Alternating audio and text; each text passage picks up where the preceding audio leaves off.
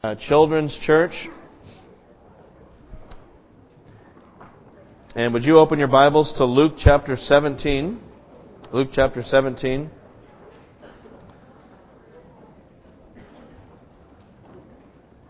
And we're looking at verses 20 and 21 today.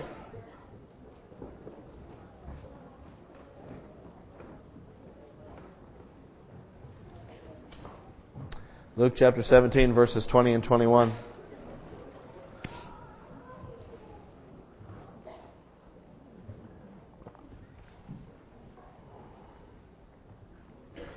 And here's the question I want to pose this morning, a question that I wrestle with in different ways. It's really, I think, in a sense, the thorniest question for those who would call yourselves a Christian. This is the most challenging philosophical question I think that Christians face. And maybe I could phrase it this way this morning. Did Christmas fail? Did Christmas not succeed? Did it not take? We're singing about Jesus. It's Christmas time. It's the birth of Jesus. And probably the main motif in the Christmas story and our Christmas carols is that Jesus came as the King. He's the King. The King has come to establish His kingdom. We're going to sing joy to the world, right? Joy to the world, the Lord has come. Let earth receive her King. And then it's this whole song about the blessings of God coming through Jesus and the kingdom of God being established. We read the stories, peace on earth, goodwill toward men, the angels say. And so supposedly through the coming of Jesus, there's peace, there's goodwill. But when you look at our world, I think it's a legitimate question to ask, where is the peace? Where is the joy? I mean, when I think of our world today, the song that does not come to my mind is not Silent Night, Holy Night. That's not the song that seems to describe the world in which we live with all of its brokenness. Just think about what's going on in the world today. There's racism, there's evil. You have this psychopath in Iran, I'm sorry, I don't know any other way to say it, who's holding the Holocaust Never Happened conference this week. And people from all over the world are coming to Iran to hear about how it never happened. I mean, that's just evil. That's sick. You have a war in Iraq. We continue to hear about Shias and Sunnis killing each other. And I had someone send me an email a couple weeks ago saying, could you explain to me why the Shias and Sunnis hate each other so much? And and I told some of the history of how those two sects developed. But at the end, I said, the bottom line is the reason they hate each other is because they're like us. They're sinful people. And sinful people fight and hate and get into squabbles and, have wars. I mean, that's our problem. I think about Africa and the genocides that are happening in the Darfur region. Somalia is just chaos. And then there's the AIDS crisis, the biggest humanitarian crisis ever in the history of the human race is happening right now in Africa. And, so it's like, where's the kingdom of God? Where is it?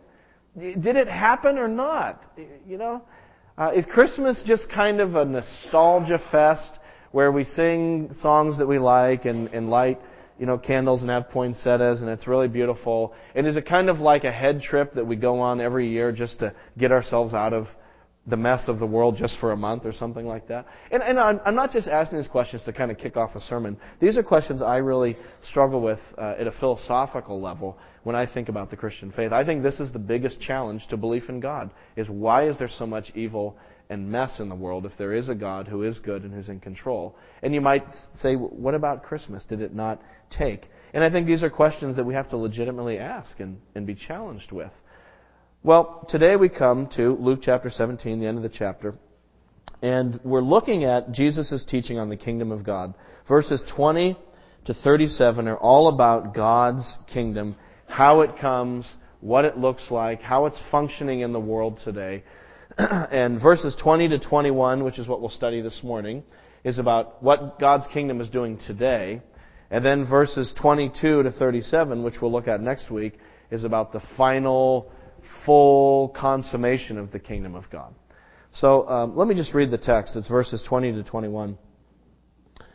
Once having been asked by the Pharisees when the kingdom of God would come, Jesus replied, "The kingdom of God does not come with your careful observation, nor will people say, 'Here it is,' or 'There it is,' because the kingdom of God is within you."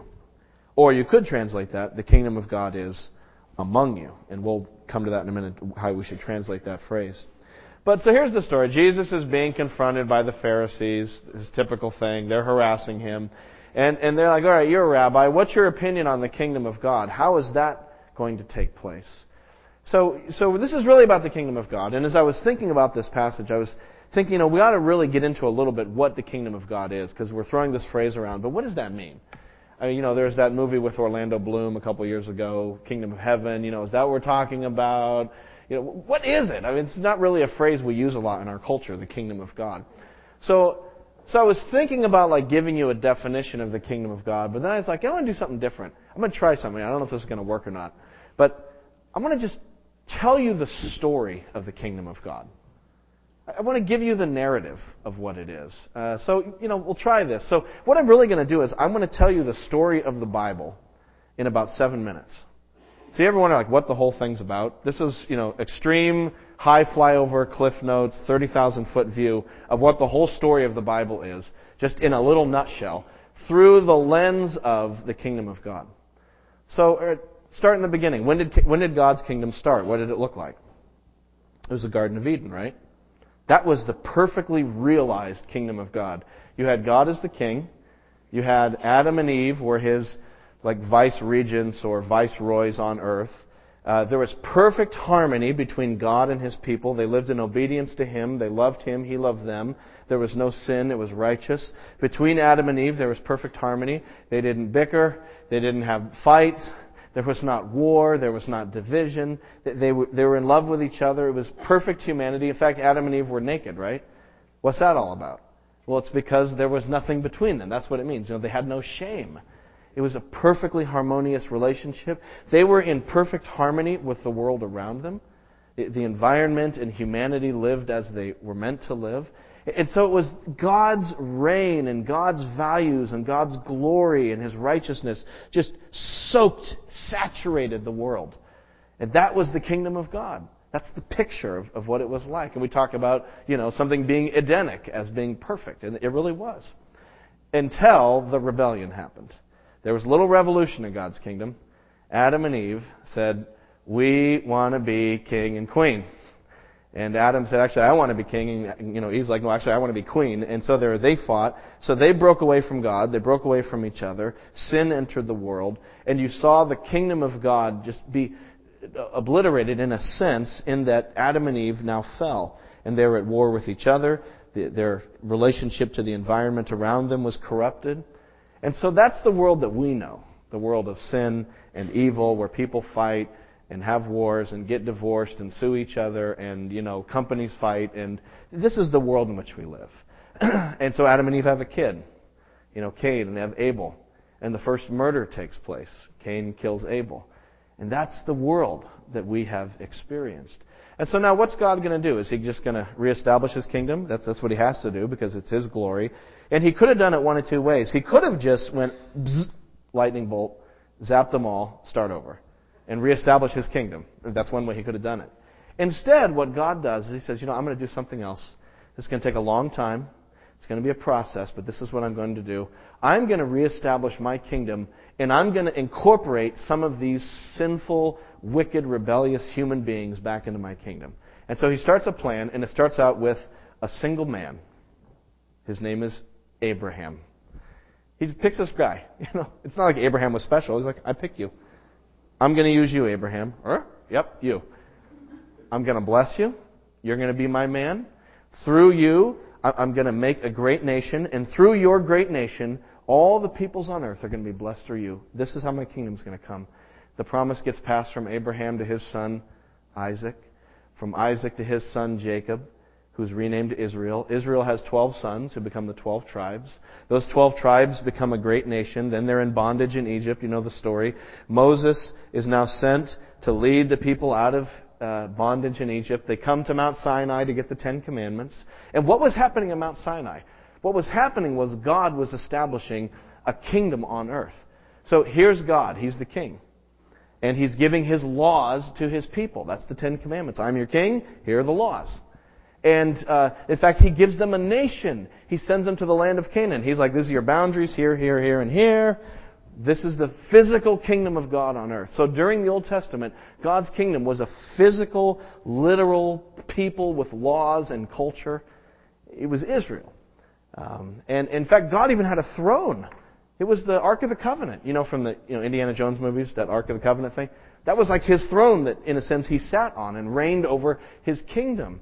And He even gave them a human king, King David, ultimately, who was the sort of the archetype of the king. And King David sort of reigned under God over the people. So he was like a new Adam, who was the vice-regent of God. It was like God's kingdom was here again. And if the people had just obeyed the laws of God, if the Israelites had just done what God said, His blessings would have poured out over the people. And every once in a while they did get it right, and they would obey, and His blessings would be poured out. And it would be like the Garden of Eden. That was the idea. Canaan was supposed to be a new Garden of Eden with a new kingdom of God. But they disobeyed again. And the kings disobeyed God. Even the great King David had that thing with Bathsheba, and he fell. And all the kings fell in one way or another. And the people of Israel worshipped other gods. And God kept putting up with it. He kept warning them. And finally He said, that's it. It's over. And He sent foreign powers in to crush the people of Israel. First the Assyrians came in the 8th century. And then in the 6th century, the Babylonians came and finished off what was left. So the people of God were just lost, and the kingdom of God seemed to finish. And so the great question then is, well, what's God going to do now? His kingdom got squashed. He did all this work with Abraham, and then all the Israel, and then King David, and now it's all gone. What happened to the kingdom of God? That's the great question that in the time of Jesus, the people of God are asking. This is the burning question at the heart of every Jew in the time of Jesus. What's God going to do for His kingdom? Is it just lost? Because they had these prophecies from the Old Testament saying that someday God would restart His kingdom, that God would send a new King David, that God would cleanse Israel of its sin and get rid of the Gentile oppressors and judge Israel's enemies. And so the Jews are longing, where is this kingdom of God? Because after the Babylonians, the Persians took over, and after the Persians, the Greeks took over, and after the Greeks, the Romans took over. And so that's where we are at the time of this story in Luke, is the Romans in charge of Israel, of the land of Canaan, and the Jews wondering, where's the kingdom of God? And so now we come to our story. So we started at creation, now here we are in our story. It says, once having been asked by the Pharisees when the kingdom of God would come, Jesus replied, the kingdom of God does not come with your careful observation, nor will people say, here it is or there it is.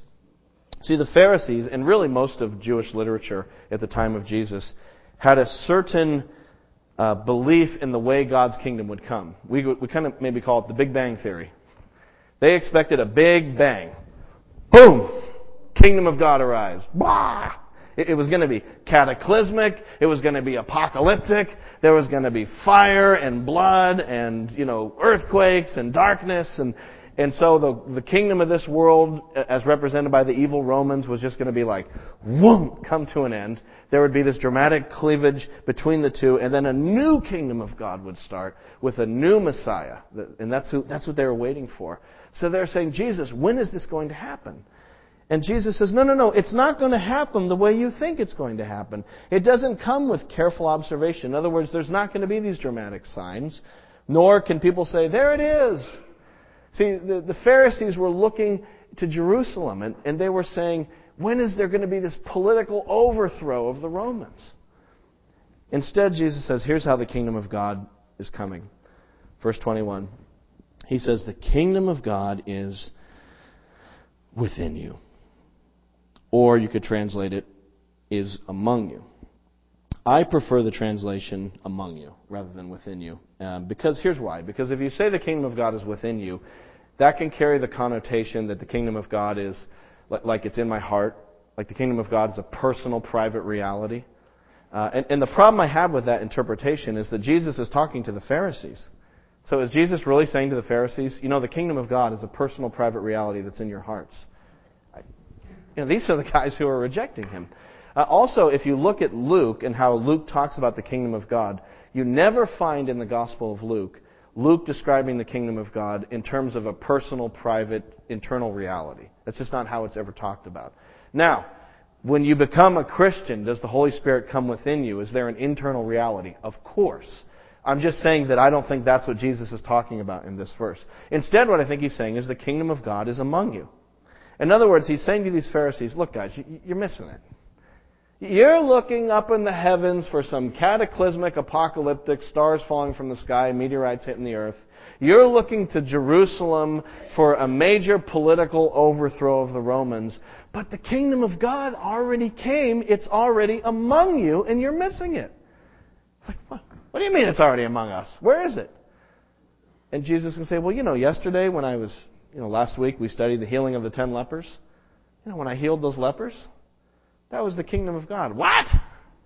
Just hanging out with some lepers? And the other day when I was hanging out with those tax collectors and prostitutes and sinners, and I was telling them they needed to repent, and they were repenting, and they were coming into the kingdom. That was the kingdom of God. It's like, what? That's not where the kingdom of God comes. It doesn't come with the dirty lepers and the dirty sinners. It's got to be big and dramatic and boom, boom, boom. And Jesus is saying, you guys are missing the kingdom of God. It's already among you, and you're not seeing it. Now, this is a theme we've seen before in Luke, isn't it? That the kingdom of God comes quietly, sort of under the radar, without any fireworks and big bang. In fact, put a little bookmark here. Turn back to Luke 13. Do you remember when we studied this passage? About 5 years ago, Luke chapter 13. Luke chapter 13, verse 18.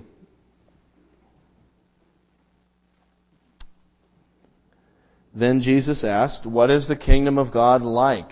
What shall I compare it to? It's like an earthquake, a volcano. No, it's like a mustard seed, which is the smallest seed that they knew in those days in that culture, which a man took and planted in his garden and grew and became a tree, and the birds of the air perched in its branches. Again he asked, what shall I compare the kingdom of God to? It's like yeast that a woman took and mixed into a large amount of flour until it worked all through the dough. Yeast, mustard seed, these tiny little things that are almost imperceptible, growing slowly and organically. And Jesus says that's what the kingdom of God's like. And this is so different from what everyone was expecting. Even John the Baptist got a little thrown off by that. Remember John the Baptist was in prison, and he's waiting for the big bang.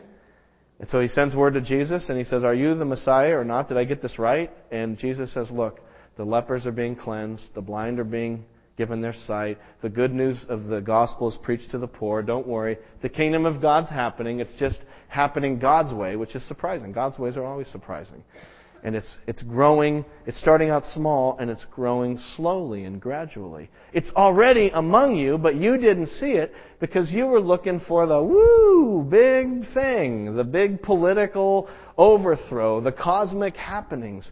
But it already started under your noses, and you didn't detect it, Jesus is telling them. And not only is it starting under their noses right now, but, think ahead in the story. All right, let's take the story of the kingdom of God a little further. Where is Jesus going? He's going to Jerusalem, right? Why is he going to Jerusalem? To sit on the throne of David and lead a revolution against the Romans? He's going to die on a cross. Like, what? That's not how the kingdom of God comes. If there was ever a time in the history of the world where we might legitimately ask the question, did Christmas fail? It would be at the foot of the cross. Because here is Jesus, this one about whom so much was said, who did all these miracles, who had this huge following, who's entering Jerusalem on the Holy Week, and everyone's saying, blessed is the King of Israel. And he gets to Jerusalem and he gets crucified. And if there was ever a time you could say, man, God's kingdom, it's done, it would be at the cross. And yet at the cross was the decisive victory for the kingdom of God. It was at the seemingly lowest, most hopeless, worthless point in the story that God was doing the greatest thing. because that's how God works. Why the cross? Why is that so important? Well, why did Jesus die on the cross? For our sins, right? We all know this from Sunday school. Jesus died for my sins.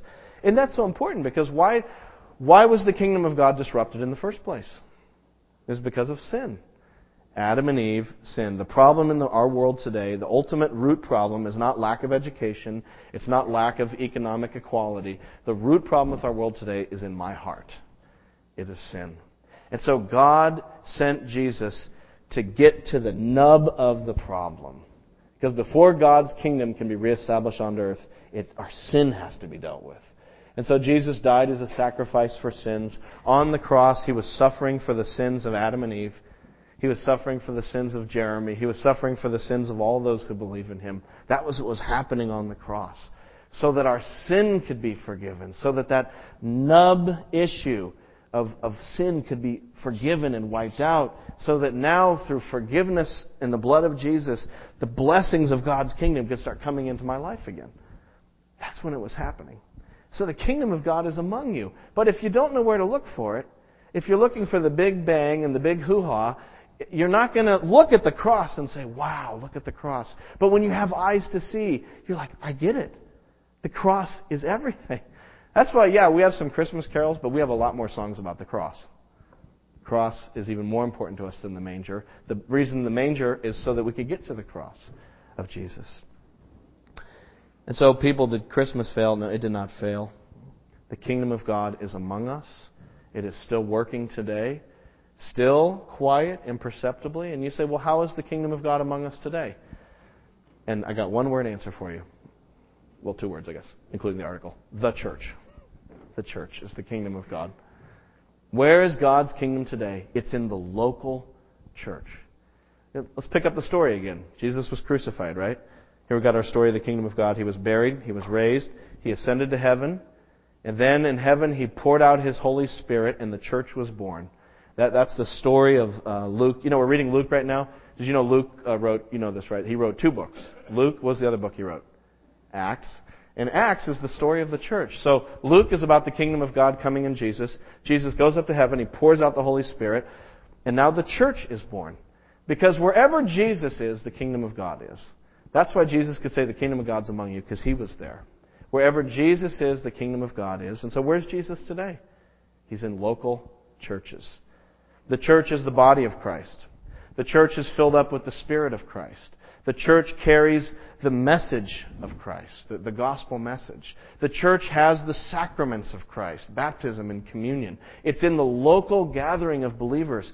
Read the New Testament. It's all about churches.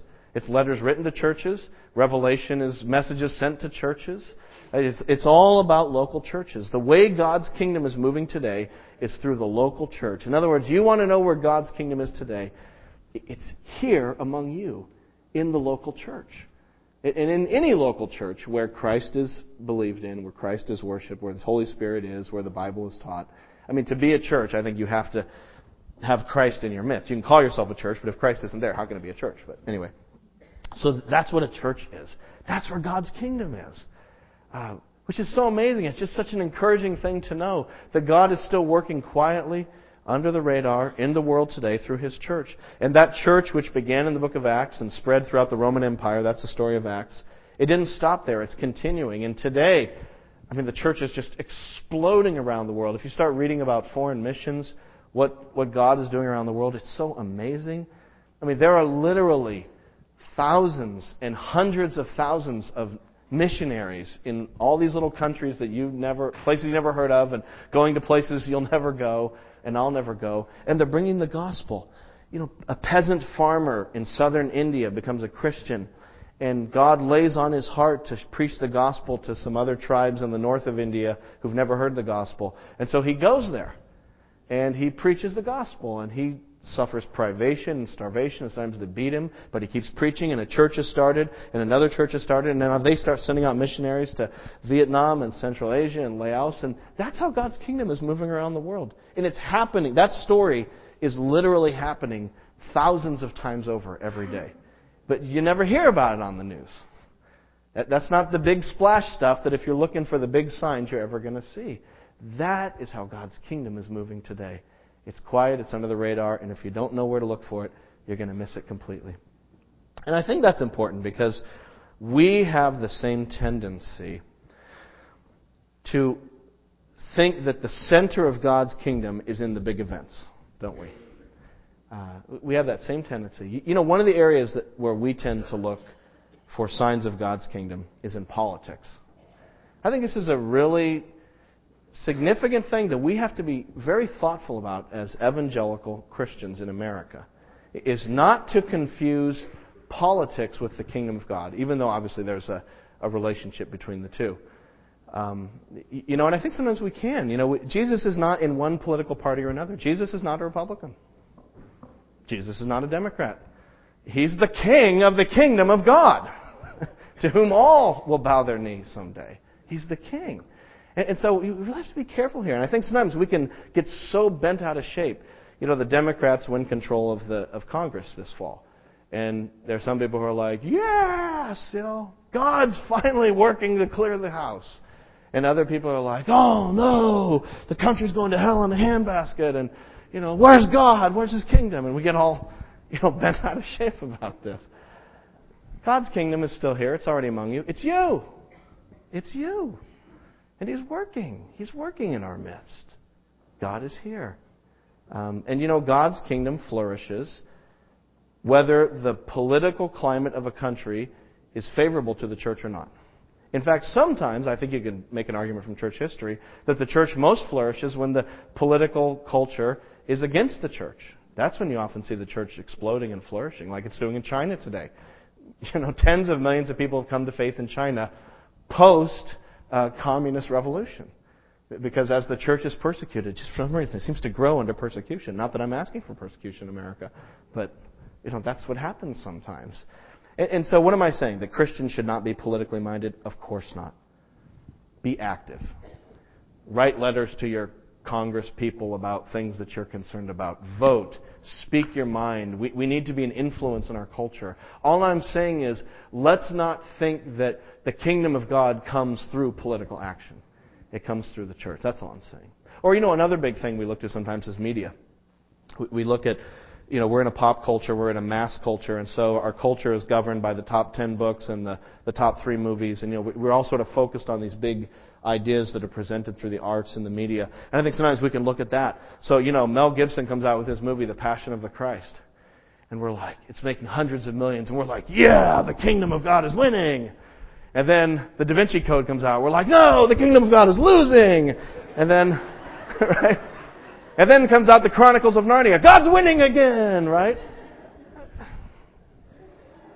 Right? We get so caught up in these big things. As if like the Da Vinci Code is going to bring in the gates of hell or something. Like, no, the gates of hell is already here. It's in us. It's called sin. Satan already owns the world. It's through the church that God is advancing. What am I saying? Am I saying, therefore, that Christians should not be involved in the arts or should not be involved in making movies? Of course not. Be involved in the arts. Make movies. Write plays if you're in the arts. Paint paintings. Witness for the kingdom of God through the arts if God has called you and gifted you in that area. All I'm saying is that the kingdom of God does not rise and fall upon the big observable things like that. It's in you. Where's the kingdom of God today centered? It's in this little church and in other little churches. And the kingdom of God comes when I get up and preach my little stupid sermon. Jeramie talking for a half hour. Wah, wah, wah. What is it? It's nothing. It's just air. But somehow that's how God's kingdom works. It's you teaching your little class of 4-year-olds or first graders who don't seem to be paying attention, and you're like, why did I sign up to be a Sunday school teacher? They're just running around the room. They don't listen. God's kingdom is coming. It's just so hard to see it. It's you giving your little tithe based on your fixed income. It's you sending your little email to your friend, inviting them to our little Christmas Eve gathering. Just the little mundane stuff. But that's the epicenter of God's reign on earth today. That is how He is choosing to establish His kingdom, through the foolish, paltry, weak, silly things that this world looks at and goes, what? That's nothing. No, that's where God's working. I got an email a couple weeks ago from a guy in our church who has been reaching out to a homeless guy he knows who's disabled, and trying to get him into a vet hospital for veterans, and trying to minister to him. And so he gave him a Bible from our church, and this is the way I know about it. He sent me an email saying, "Is it okay if I gave this guy a Bible from our church? Can I reimburse the church somehow for the Bible?"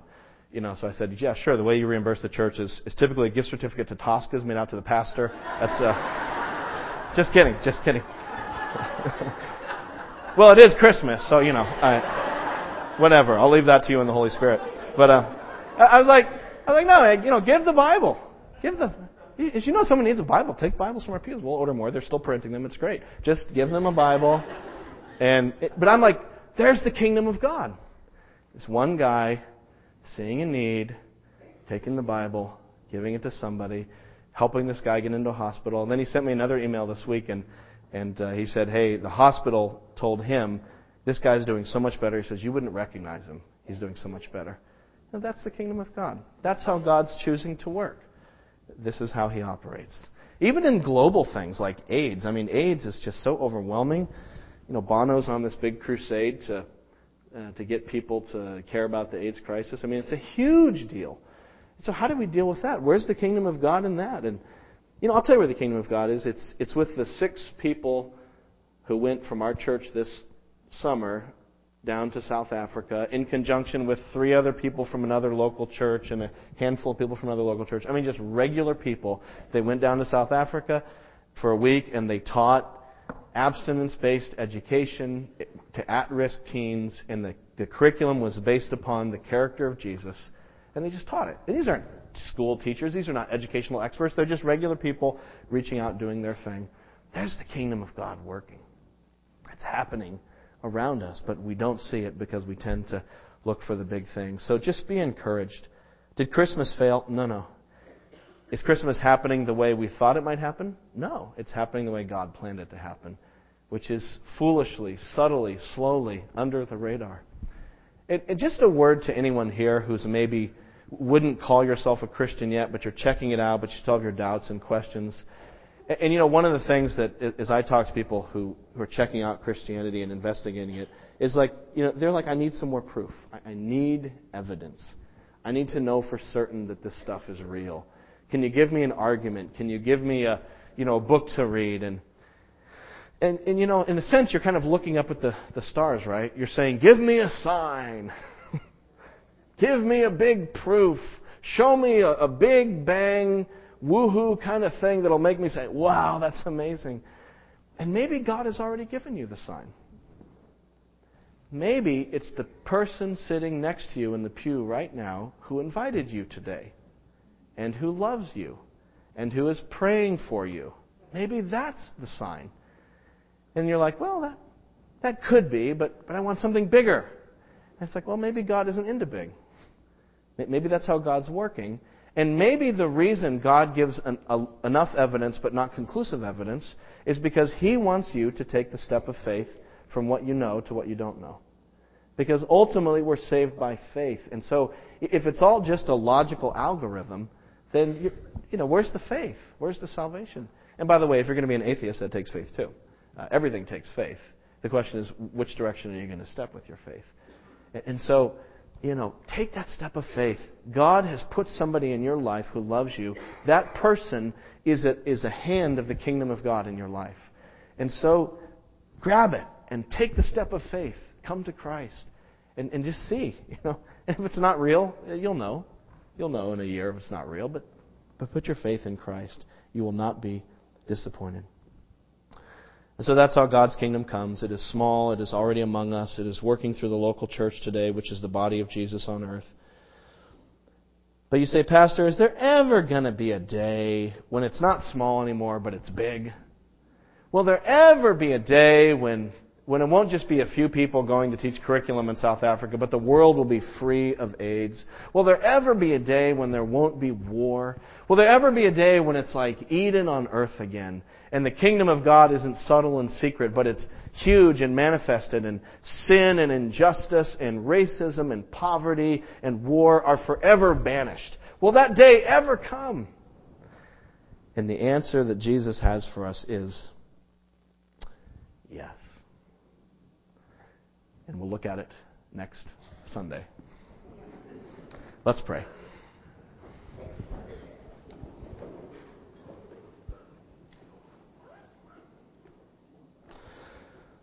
Lord Jesus, we praise you because you are the King and your kingdom is coming. And Lord, we delight in the way that you are subverting the world's expectations through your wisdom. Only a God as wise as you could accomplish the kingdom through the cross.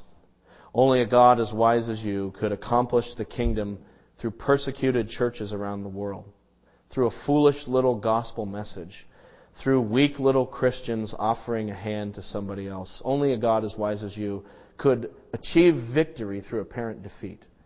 And so you are magnified for your greatness and your wisdom. Lord, use our church. Use the people here. Help them when they see all those nasty headlines and things to just realize that they are the answer, that Christ in them is the answer, that they might reach out to the people around them, that the kingdom of God might come. And so, Lord, help us to have hope. Help us to be a foolish people who are foolish enough to believe, God, that you can do the impossible and that we might obey you and love you and serve you. And Lord, for those who do have legitimate questions about you, who are thoughtful people wondering if you truly are the Son of God, I pray, Jesus, that you would answer that question for them.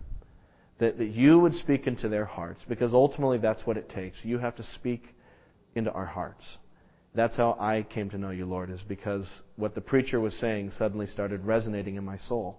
And I pray, Lord, that you would resonate in their souls so that they might know for themselves that there is a God and that He has a Son and that His name is Jesus. Amen.